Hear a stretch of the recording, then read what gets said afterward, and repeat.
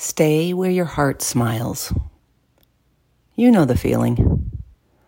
The one where you can swear your heart is happy.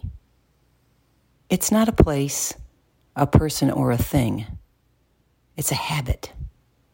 It's the habit of finding your joy, even when it is hiding from you. It's a state of mind that you cultivate. Of course, you might feel the reason you are happy is a certain person, being at a certain place, or doing a certain thing, but your happiness cannot depend on that. Because if it does, your happiness is based on something external, and it can end if that reason does. So take notice how you feel when you are happy. Then choose that feeling over and over again. Be happy.